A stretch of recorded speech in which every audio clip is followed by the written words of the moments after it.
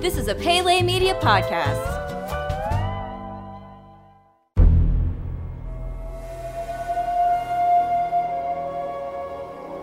Welcome back to Jurassic Park Minute. Jurassic Park Minute is the fan podcast that chronicles and overanalyzes the classic 1993 film Jurassic Park minute by minute. I'm Kyle. I'm Brady. And today we're here to bring you minute number 25 of Jurassic Park. Brady, this is the only podcast we're doing right now. I know. What's going on? I know. Doesn't it feel weird? Yeah. I know. We meet up and it's just like, well, what are we going to do with the rest of this half hour? You know, we have all this extra time all of a sudden. Yeah. It's weird. But it's cool because we're able to put, more focus into Jurassic Park now. Absolutely. With time that we didn't have before. And if you've heard this recently, we need to go ahead and state here off the top of the show that Jurassic Park Minute is now part of the Pele Media Group family, right? That's right. Yeah. So Ghostbusters Minute, our previous podcast, came to an end. We released a commentary track for that and decided that we needed kind of an umbrella company, so to speak, that all these podcasts would fall under. Yeah, one roof to house all these projects we want to do.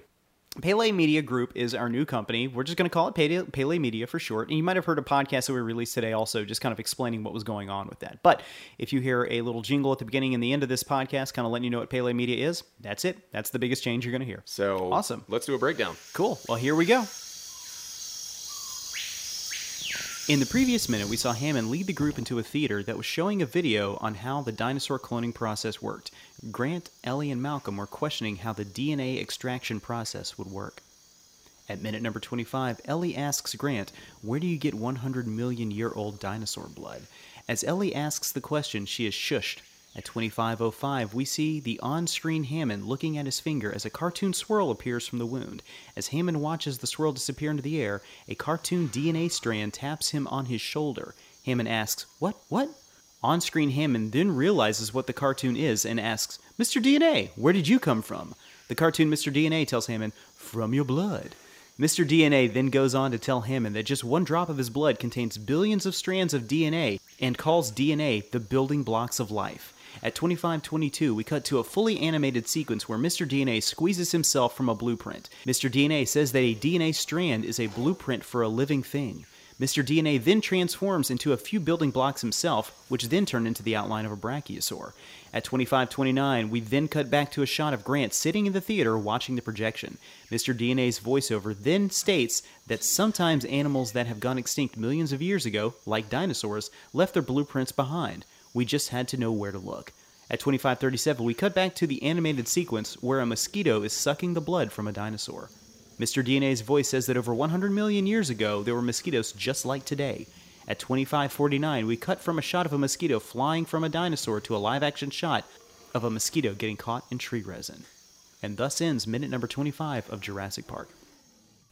So this is a really cool sequence, the animated sequence of Mr. DNA. I really love how it played out, how it works in the movie, and the animation looks really cool too. So yeah. It's kind of cool. It's a very real world thing. There's stuff like this in amusement parks, and if you were somebody going to Jurassic Park, they really would need to have some sort of thing like this to acclimate you and get you adjusted to why there's dinosaurs here. Right. I think a really good analogy for this would be Figment in the I think so too. ride. So explain to people what Figment was. Actually, you're probably better at it than me. Okay, so I don't quite remember. So when the Epcot Center was originally created in 1982, there was kind of a icon for that park, and it was Figment, who was a little purple dragon who was the figment of your imagination. And Figment had a creator named Dreamfinder who kind of thought him up into existence. And Dreamfinder was just this kind of like happy-go-lucky old guy with a beard who wanted to teach kids about their imagination, how they could, imagine science or art or something like that, and how the imagination was the thing that would bring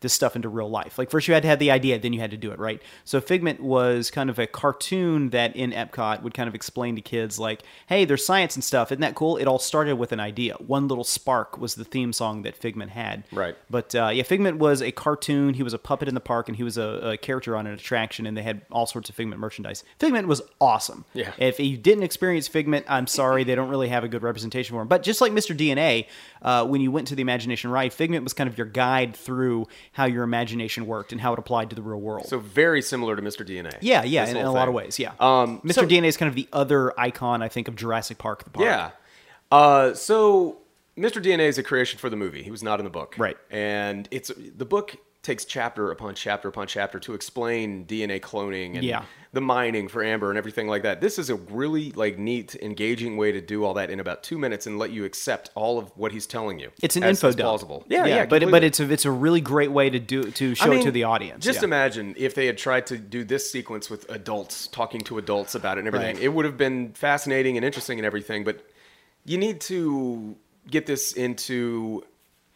Like you and I can as adults can understand all of this and accept it as truth, right? Kids are not going to be able to follow that. So you need something to really get it across to them, and what better way to do it than a cartoon? To explain it to me like I'm 5. That's right. And that's what this does. And it's a Steven Spielberg movie, so of course, nobody's better at conveying things to all ages than him. Yeah. So I've got a little info on Greg Burson. He's the guy who voiced Mr. DNA. Yeah, hit me with it. Well, he has been doing voice work for a long time. He passed away in 2008 at 59, but he actually took over from Mel Blanc as Bugs Bunny. Really? When Mel Wow. Blanc passed away. Yeah. Oh, wow, that's crazy. So let me ask you this. Yeah. So in Jurassic World, they brought Mr. DNA back. Do you know who voiced him? No, and I don't remember him even being in the movie. Was he in Very- the background? very brief. Or was it brief? Yeah, very brief. No, who voiced him in the movie? Colin Trevorrow, the director. No way, really? Yeah, Oh, yeah, wow. it's pretty awesome. Huh. So we also see at this point Malcolm's interest in Ellie growing, and that's really the creation of the screenwriter David Koepp. Yeah. And without his involvement, you probably wouldn't really have had all the character that you have in this movie, primarily with Malcolm. And you would have gotten the interesting character like we have in the book, who's always talking about, all of the chaos theory and really putting a lot of that in, but you wouldn't have had the Playboy. Right, And yeah. so David Koepp is the person who really brought this to the movie. Yeah, he and Jeff Goldblum kind of created that character. Because in the book, I don't want to say he was necessarily bland. You had the chaos theory and everything, the black clothes and all that, but it definitely wasn't the Lothario, I think, that this Ian Malcolm turned out to be. Yeah, So, yeah. Like you said, the Peter Venkman. Yeah, the Peter of the Venkman movie. of the group, yeah. And this without him would have been an action movie about dinosaurs chasing people. Right. But instead, we get a movie that we have characters we can invest in and follow and be entertained by, and I think that primarily comes from David Koepp's involvement. Yeah, and it's kind of funny. He does little things like he'll always sit next to Ellie Yeah. when he can, just like little Yeah. creeper things like that you probably might not notice or think too much of when you're in public, but it's like, yeah, that's somebody would do that, Yeah. Funny stuff. Yeah. That's all I've got for this minute. I have one little thing I wanted to point out here, which is just kind of about the science of Jurassic Park, because we think about movies like this, and I think sometimes they're unfairly judged for scientific accuracy. Now, the other day when Mark Landry was on one of the last episodes of Ghostbuster Minute, I think it was minute number 97, he kind of talked for a minute about little logical things, like the fact that Peter Venkman has to get from Dana Barrett's apartment to the Ghostbusters headquarters really late at the night or early in the morning, and the time doesn't really work out. Well, movies, a lot of time, we want them to make sense, especially when they use science, as part of the premise of the movie, but like they don't.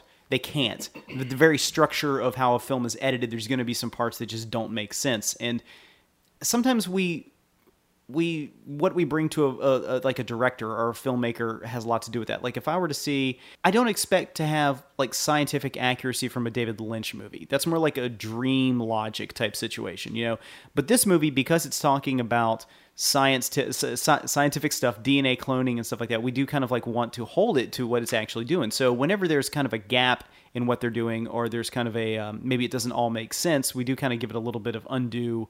I think we unfairly are a little bit harsh on it. So, but basically, it's this question: can we clone dinosaurs from amber entrapped in DNA? It's a possibility. The author and scientist David Cobalt published an article called "The Science of Jurassic Park" on his website, dancobalt.com. And from his article, and I'm taking this from his article, but finding a genome template from ancient samples with enough intact information in the blueprint to produce more than a few genes is very difficult. The quality and amount of ancient DNA depends on the sample preservation and the natural degradation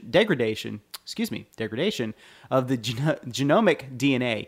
DNA, the chemical strands that contain the genetic instructions for the development and function of living things, is a fairly stable biological molecule. DNA is stable enough that life trusts it with its past, present, and future, but DNA degrades over time. It is difficult to find intact pieces of ancient DNA, especially in amber-trapped insects found in South American rainforest environments, as laid out in Jurassic Park. The extraction of the blueprint DNA from this source would probably not produce enough viable genetic information to clone even one deadly claw. So, as we've heard before, this is a massive, massive, massive undertaking. Yeah. It was especially a massive undertaking for the early 90s when this book was thought up and typed out. I mean, it's getting every day with kind of what computers do and can do, we get a little bit closer to this being a possibility. But the amount of information you'd have to get from one mosquito would be immense. So you'd have to get like hundreds of mosquitoes, and then you'd have to sample out like, well, what of this is raptor DNA? What of this is Stegosaurus DNA? Those things were, in two different, completely different time periods. So,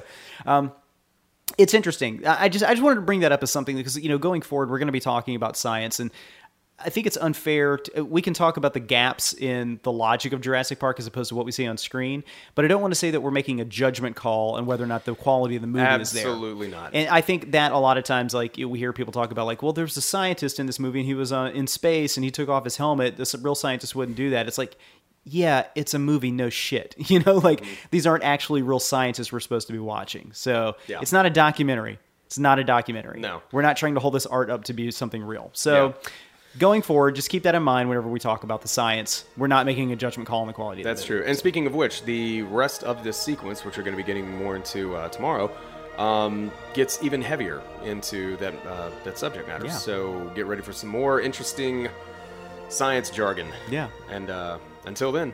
Well, awesome. Well, let's get out of here. Yeah. And we'll be back tomorrow with more Jurassic Park Minute, and, we'll do some flubs on science. So, all right, folks. Well, I'm Kyle. I'm Brady. And until next time, hold on to your butts. Jurassic Park Minute is a fan-supported podcast. If you like the podcast, then leave us a review on iTunes. You can contact us at JurassicParkMinute@gmail.com and visit us online at JurassicParkMinute.com, Facebook.com/Jurassic Park Minute, and Twitter.com/Jurassic Minute.